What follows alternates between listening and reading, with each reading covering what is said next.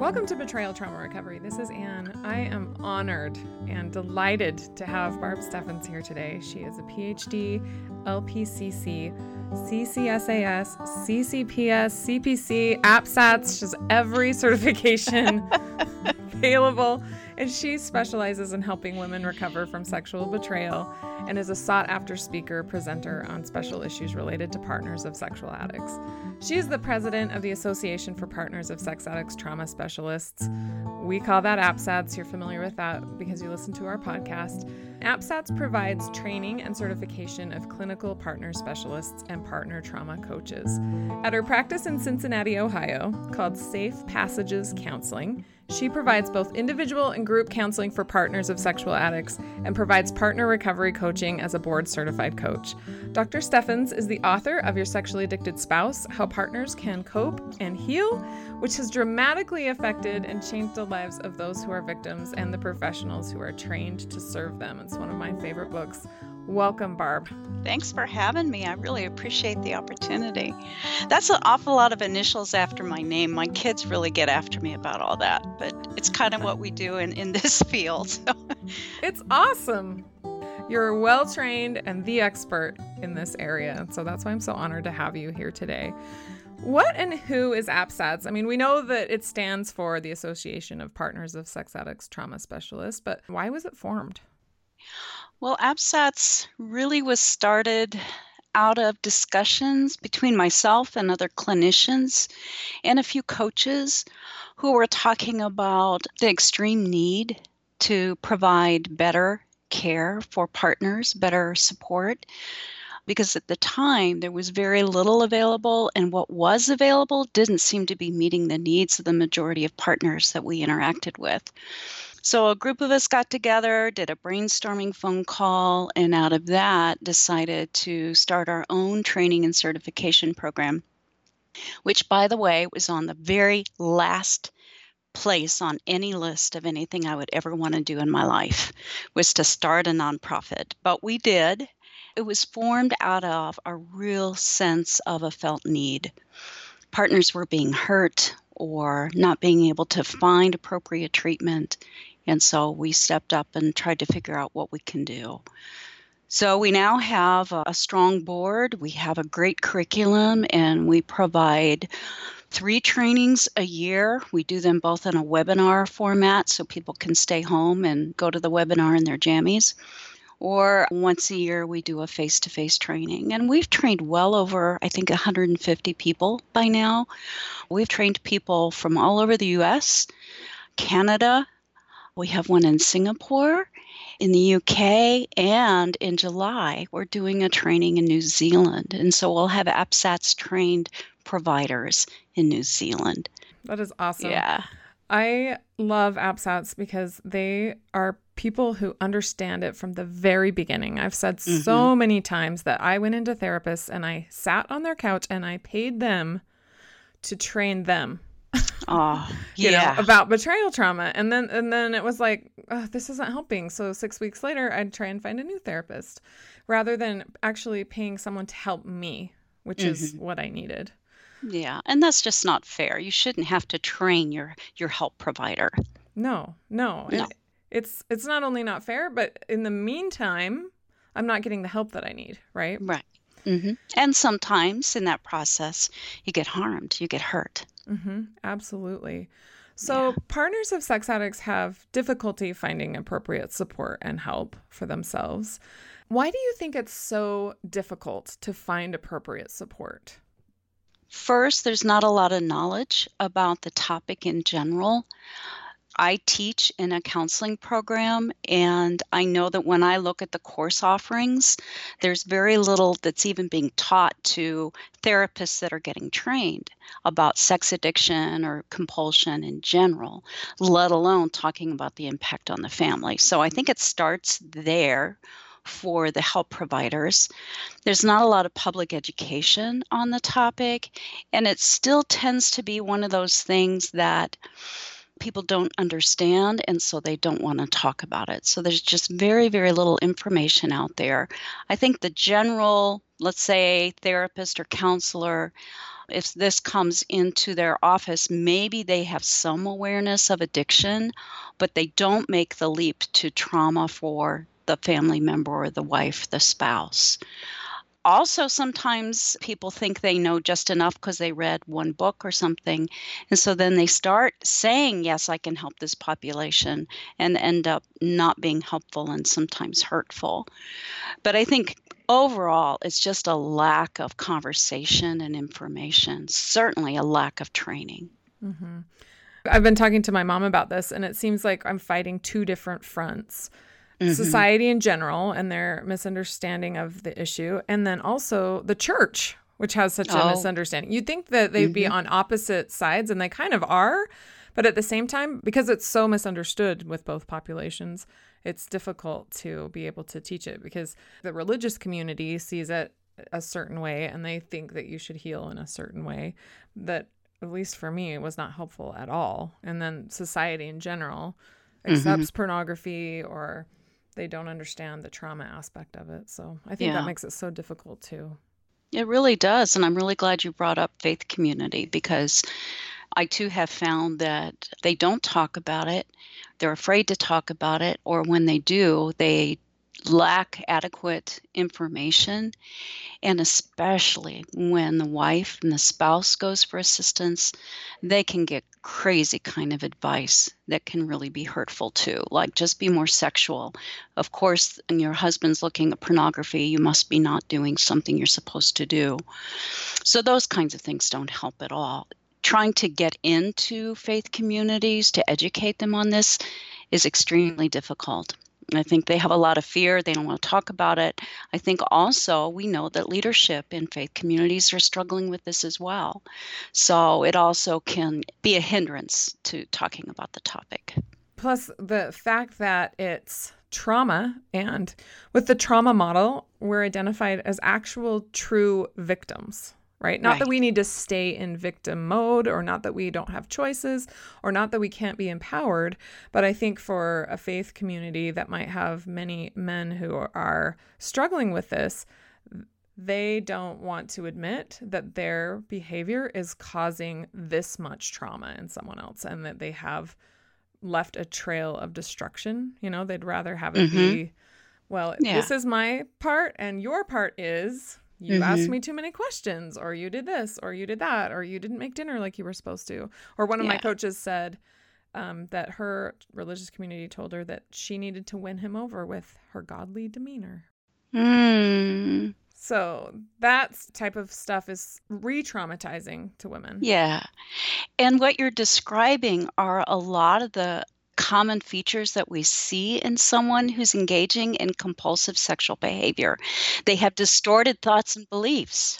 Those responses from faith communities just sound like so much of the distorted thinking that people have when they're engaged in this compulsive behavior. It's somebody else's fault. It's really not that bad. No one needs to know. No one needs to get hurt. They minimize, they rationalize, they blame shift. And so, unfortunately, what a lot of places, when they're not adequately trained or they don't want to talk about it, they do the very same level of harm that the person does who is betraying their spouse. They use the same tactics. Absolutely. I was abused by my church leader during this time of disclosure. And that has actually been more traumatizing to me than the actual betrayal, because I was going to someone for help, and I was abused. I say abused by proxy, because he believed all the things that my ex was saying. Yeah. So describe treatment-induced trauma. We've just talked about it. Treatment-induced trauma is just a way of describing that process that happens when, in this situation, we're talking about the partner or the spouse, goes to someone that they have an expectation that that person can help me. And then in that process, they find themselves feeling harmed. And sometimes the harm in that setting can feel worse than the original betrayal. Mm-hmm. Because you go feeling betrayed, you're very needy, you need to go and tell someone, get some assistance, and then when you're not believed or blamed or minimized, it just adds to the level of trauma. I compare it to a child who's being sexually abused, has the courage to speak up and tell someone, and when that person doesn't believe them or tells them that they must have imagined things or they shouldn't talk like that, then that person pulls away and is even more hurt. When I've worked with abuse survivors, the not being believed, they say, is worse than the actual abuse. And I think for partners, there's a level of that that's true, that not being heard, seen, believed, valued just adds to, and in some situations, really intensifies the trauma. So that's what we say. There's a clinician that also calls it institutional betrayal. And she describes it as, again, this expectation that this place or this person I'm going to is there for me. And then when they turn against me, they add more level of harm and trauma to the individual. So that's what it is. And I can tell you that since I've started doing this work, I hear it all the time. I get emails, letters, phone calls from women from all across the United States and many other countries, and they're all describing that similar experience of taking the risk to go and tell someone and then not being heard or being harmed in the process. Mm-hmm. And it really angers me because by now there's enough information out here that I would think people would know what not to do, but it still occurs. Mm-hmm. One of the things that I see is that the addict is so good at lying and manipulating that they are believed over the victim repeatedly. And so that is so difficult because how do you get away from that if someone's lying about you and someone is manipulating the support that you're trying to get? And that leads me to think that it's way better to get help for yourself without dragging your husband in so that you can kind of get a clear picture of what's happening and get solid with what you're doing. I know in cases of abuse, couples counseling, for example, is counterindicated until 2 years after the last abuse episode. And yet I would tell therapists that he's been abusing me and they'd say, okay, let's keep doing couples therapy. You know, they wouldn't say, okay, then we need to stop and he needs to get help for his abuse. And so it was just, it's really difficult to want to get help, to be willing to get help, to actually make the effort to get help and then be harmed further. Yeah. And I think a lot of times what happens, because we don't have a lot of information on what sex addiction is or what treatment might look like, a lot of times the first person that the spouse goes to is either their clergy, who's going to look at it as a marriage issue, or a couples counselor who's going to view it through the lens of a marriage issue. And addiction is not a marriage issue. Addiction is something that's in the individual that affects the marriage. But a lot of times people try to treat it as primarily a couple's issue, and it's not. And I think, again, that's where a lot of partners are, just as you've described, harmed, not understood, or abused within the session, and the therapist doesn't catch it. And I also want to talk about the word abuse that you're using here. I think that therapists are trained to recognize domestic violence, physical abuse, but they don't have a lot of awareness of emotional abuse, verbal abuse, especially psychological abuse and manipulation. And so again, they're going to see that as a communication issue rather than a power issue, a control issue, or an abuse issue. So they need more training on how to identify those types of abuse. Absolutely. Yes. I'm like, so yes. Yeah, when we do our APSATS trainings with therapists and coaches, we spend a lot of time talking about the emotional impact, the psychological manipulation, gaslighting, controlling behaviors, intimidation, all those kinds of things that can go hand in hand with active addictive behavior. that really contributes to the harm and the trauma that happens with the partner. A lot of times people think the only trauma is the discovery of the secrets, and that's horrific. That's traumatic. But what's missed in a lot of help settings is that ongoing emotional abuse that has occurred before the addiction is even found out. Mm-hmm. And it's already done tons of damage and harm to the relationship, but particularly to the victim, to the person that's on the receiving end of that. And then sometimes the continued abuse for addicts who are in quote unquote recovery. Yes. They're not actually in recovery. They're not showing recovery behaviors. Right. They may have stopped behaviors, the acting out behaviors, but they haven't taken on or started to practice healthy relational behaviors. Or in some cases, I don't know if they've stopped acting out sexually at all. I think sometimes they may be lying. They may be hiding things better and just talking the talk because they found out what they need to say in order to get their wife off their back. I did a workshop a few years ago at a large conference that is there for the sex addiction community.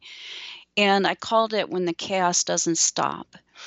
And I wanted to do that workshop because when partners, let's say it's 6 months to a year after discovery, and partners are still not getting better, in their view, I'm doing that in quotation marks. You can't see me doing that, but I am. The partners aren't getting better. And so what I tried to do was uncover the issues that get in the way of partner recovery. And most often it's because either there's ongoing sexual acting out that has not been uncovered yet, he's lying, and or the ongoing chronic emotional abuse, manipulation, psychological abuse, and gaslighting. Just the things you were describing. You know, the recovery behavior really hasn't kicked in yet. So how is a partner supposed to start to heal when the traumatizing has not stopped? Exactly. And so we pathologize the partner for not getting well rather than looking at what is going on in the relationship that she still doesn't feel safe. And to me, that is a huge place where treatment-induced trauma occurs, where the partner is blamed for her not getting better when she is still not safe in the relationship. I see that time and time again.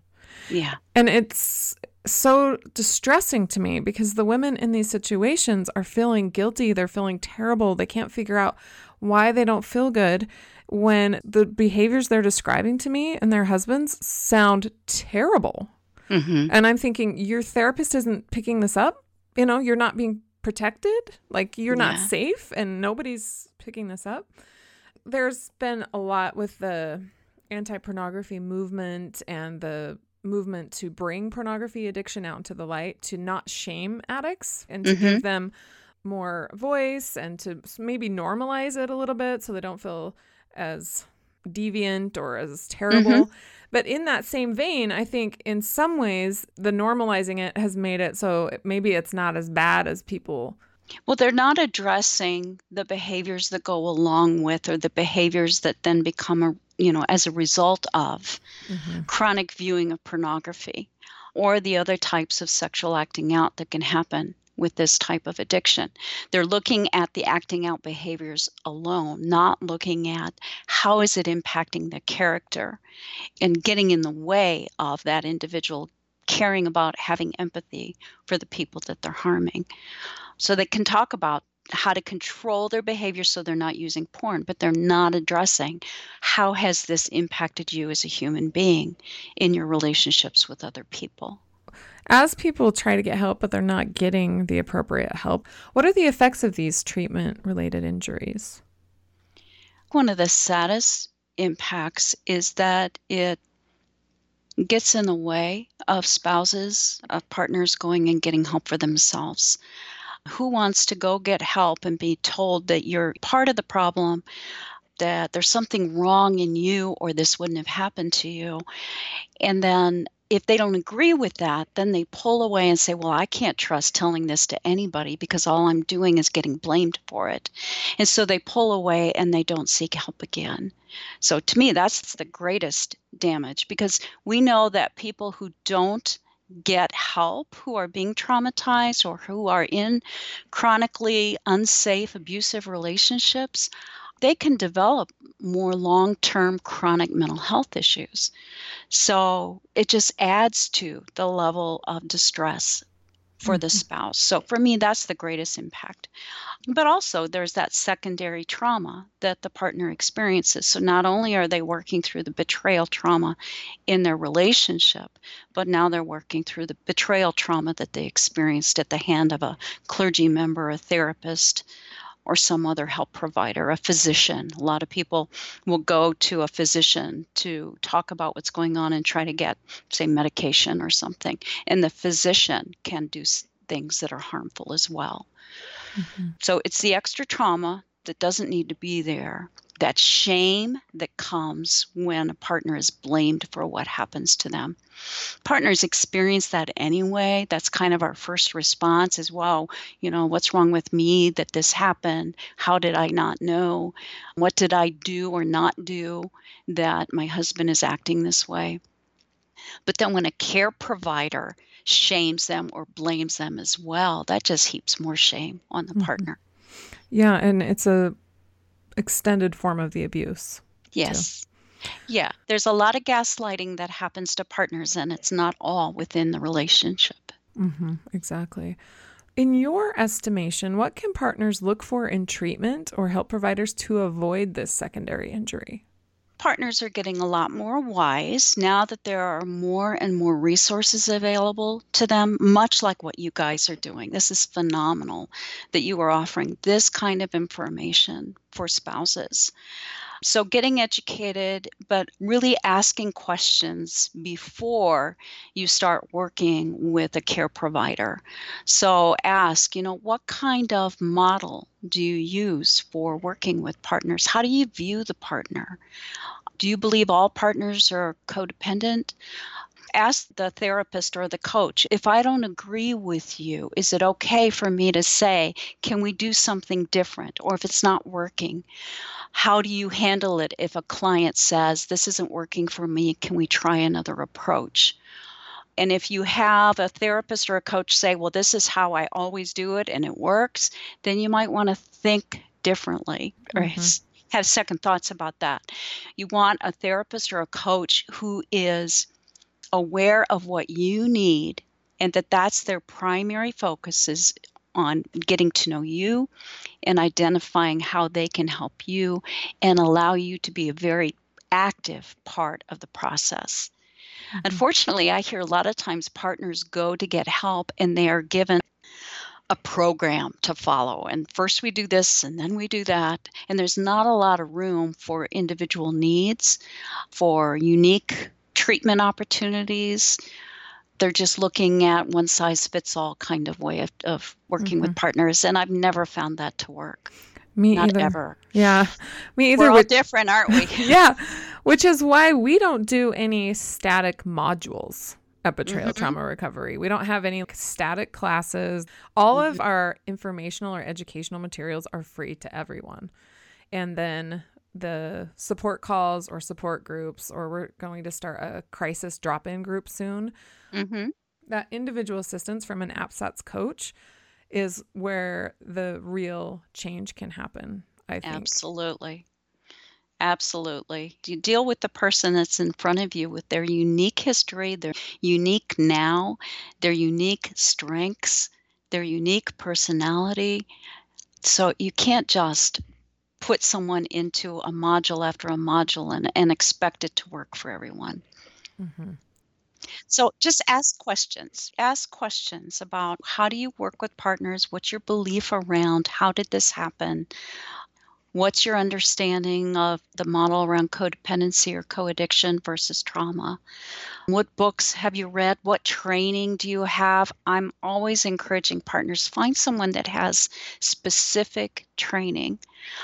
As clinicians, I'm a clinician and a coach, so I'm going to put on my clinician hat right now and say I am bound by ethical codes that say if I am declaring that I am a specialist in something, I darn well better be able to demonstrate that I have specialized experience, training, and supervision in that area. And unfortunately, a lot of therapists say, well, I treat blah, blah, blah, and they list them. But if you ask, well, where did you get specialized training? Well, no, I haven't. I read a book or something like that. So ask, how did you get this training? Who supervised you? And what is the model of the training you got? I'm excited. I'm going to get APSATS trained in June. Yay! Super cool. That is really cool. It is really cool. What can wives or girlfriends expect if they go to a family week at a residential treatment center where their husband or their boyfriend might be receiving treatment? Well, they can expect a variety of things. It just depends on the program. And I don't begin to claim that I know what all the various programs do. But most of them have some kind of family week program where family members, including the spouse or girlfriend, can come and get information on sex addiction, but also perhaps participate in some sessions or group sessions, things like that. It used to be very common for partners to be called to go to a week-long family week, and during that process, go through kind of like a disclosure experience where the person who's getting treatment does their timeline and then shares that with the spouse who comes. The problem with that is a lot of harm was done to the spouses in those kinds of settings when they did disclosure like that, because the partner didn't have a therapist that was, uniquely there for them, didn't have preparation, usually traveled out of town and so was staying in a hotel room. So after hearing their disclosure, going home alone or to a hotel room without adequate supports. I never recommend that a partner do a disclosure in a treatment setting like that. I just don't think it's good. So I think what I want to encourage spouses to be aware of is that you can ask them, what is your program? If I come, what could I expect? Would I have a therapist or someone who I would work with who would get to know me? What kind of contact do you have with my therapist or my coach so that they're sharing information? Is there an opportunity for disclosure during that? And if so, then I tell partners I highly recommend you opt out of that for the reasons I just gave. You just don't have enough support. And again, I have too many horror stories about women who did go through that. But ask the questions, what do you do? And what if I don't want to participate in this piece of it? I also let partners know you don't have to go. They can offer it. They can say, well, this will really help. And you can say, if it doesn't sound safe to you or doesn't sound like it's going to meet your needs, just say, no, thank you. I really don't feel like that would be what I need right now. I am working on this stuff with my support system. If my husband has things to tell me, then we can work that with our therapists after he's out of residential treatment. So just take initiative, ask questions, and be empowered to ask for what you need and to say what you don't want. Listening to this podcast or listening to other information so that you know what questions you can ask. I had been with my SA spouse for 5 years before I even heard about a therapeutic disclosure or a therapeutic polygraph. And a friend of mine told me about it. And I was like, what? I didn't even know that existed. And so kind of immersing yourself in books and learning about it is good, because then you'll know what questions to ask the treatment center before you go. Because sometimes you're at this point where you don't even know what to ask or how to go about it. And having a little bit of a foundation is helpful, I think. And I think it's hard too, because if someone's going into residential treatment, most people with out of control sexual behavior don't go to residential treatment. So it usually means it's pretty extreme. It's been going on a long time. And it's a crisis situation. And so to think about flying to another city while the individual is in crisis, trying to go through a family week, to me, just doesn't make a lot of sense.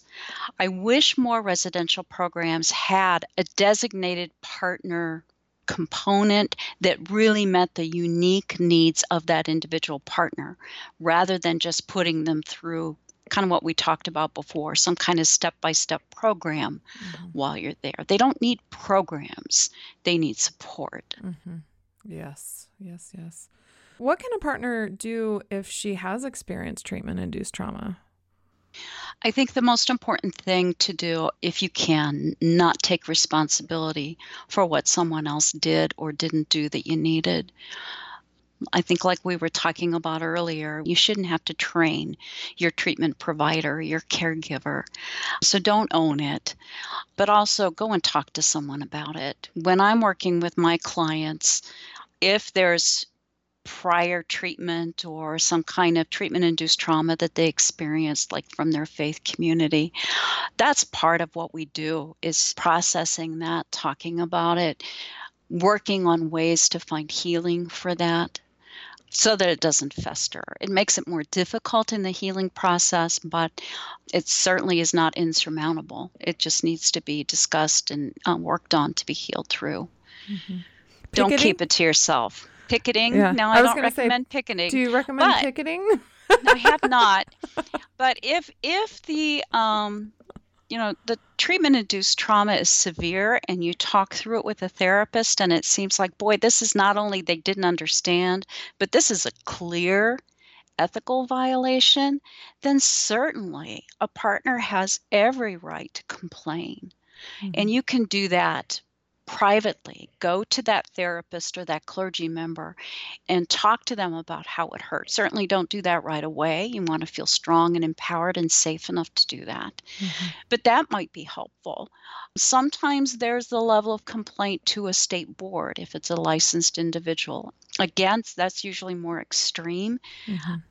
Using an antiquated model or not understanding how to help, that might not be the level to which you file a formal complaint, but that's always an option. But I would always encourage that. Talk that through with someone so that you know what all your options are, and then do what fits for you. For me, being stuck in that wanting to picket, not that I would literally want to do that, but phase sometimes where I think this has to change. This is an institutional problem that I see within my church. And it needs to change. I don't know how to change it. I don't even know where to start. Last night, I spent a lot of time actually just praying. What do you want me to do, God? I don't know how to even overcome this.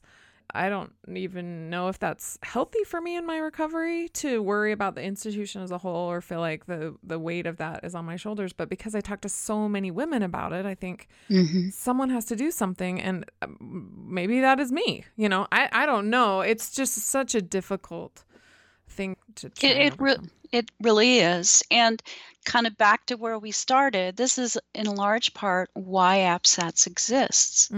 Because we all said something needs to change. Something needs to happen.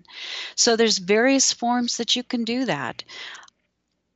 Short of picketing. I don't know if picketing would be helpful, but going and talking or doing education, the services that you provide through your podcasts, through the coaching that you do, that is making a difference. That's bringing about change. The model is changing in the sex addiction field. And in large part, it's because spouses and partners have gotten educated, they have found support, they are connected with other people that believe similar things, and the consumer, in this case, is changing the institution. Because they are speaking up, like APSATS. When we do educational programming, we are making change too. So as an organization, we're looking at what else can we do? We want to promote more research. We want to do more community education in different communities to help just raise the topic and talk about it. So there's a lot of things that we can do. It's up to the individual on what makes sense for them and what's safe for them to do. Because this is risky stuff. If you go and start to talk out loud in a community setting about this, because we don't talk about sex addiction, it really can feel emotionally dangerous and risky. And dangerous in other ways too, like dangerous to your reputation, dangerous to, and that's probably what you meant by emotionally dangerous, but it is really risky. And It's Yeah. not something that I necessarily would like to do, but I think it needs to be done. And I appreciate everything that you personally have done and AppSets as a whole to progress this issue. It's amazing. And Yeah. we owe a great debt to you, actually. Thank Yeah. Well, I have really experienced it as a call on my life. you. Mm-hmm. That anytime I am having the opportunity to talk to someone about partners, spouses of sex addicts and what they need, I know that I'm not just speaking for me and I'm not just speaking for AppSats. I am speaking on behalf of spouses and partners everywhere that don't have a voice or don't know how to use their voice. So whatever opportunity I have to verbalize and to stress how extreme this need is for ethical and appropriate care for partners, I'm going to do it. Thank you. Thank you. Thank you. Thank you from all of us. So I'll be the collective voice of thanks. Thank you. Yeah. And I'm not alone in doing it. We have a phenomenal group of people that the AppSats community is amazing. Yes. It's amazing. I'm very grateful to associate with the 8 coaches that I do, and also frequently talk with Dr. Jill Manning, who is super helpful. And anyway, it's an amazing community. So for women looking to receive assistance from someone who is AppSats trained, you talk about the difference between an AppSats therapist and a AppSats coach. Sure. AppSats therapist would be someone who's clinically trained, so like a professional counselor, social worker, psychologist. We have some clinical specialists who are physicians, MDs. They're clinically trained, and a therapist will usually be working on symptoms and addressing things like anxiety, depression, the trauma symptoms, helping to resolve some of those. A trained AppSats partner coach will do the coaching around calling out the strengths in the individual, helping them identify what are the barriers to receiving what they want and need, really coaching them, encouraging them, coming alongside to help the individual meet their goals, get past those barriers, gain resources. So there's some similarities. There's certainly some overlap that looking at strengths, moving forward, building resilience, all those kinds of things, both a therapist and a coach can do. But coaches have really specialized training on how to, again, pull on the strengths and build on those, resource, vision for the future, and get past the barriers that are there. I love it when partners can work with both. You know, maybe for a period of time in that initial crisis where everything's wrong, the trauma symptoms are really intense. If you can, work with a therapist there, and then work with a coach once those symptoms have subsided. Or I have a lot of clients where I will work with them on the trauma, and then I will have them also meet with a coach who helps them just provide more support, work on resourcing, work on recognizing gaslighting when it happens, and then taking steps, learning how to communicate, how to take care of themselves when that happens. So they work really well together as a team. The AppSats coaches also do a phenomenal job of providing support groups for partners. For a lot of therapists, we don't have time, we don't have the setting, there's barriers to partners going to face-to-face groups. Sometimes I have partners who don't want to be seen because their loved one is high profile in their community. So a coaches group is a safer place for them to go. A lot of pastors' wives will go to a coach for support rather than going to a local face-to-face group. So the training is the same in terms of the AppSats training. Our coaches are already trained as coaches and have demonstrated skill there, and then they're getting additional training on how to help in a trauma-informed way, doing what good coaches do. The coaches at Betrayal Trauma Recovery are in all different time zones, and we provide all of our services online. So the support calls can happen during your son's weekly soccer practice when you're just sitting there waiting for him and you have an hour, and you can call in and have your support call there.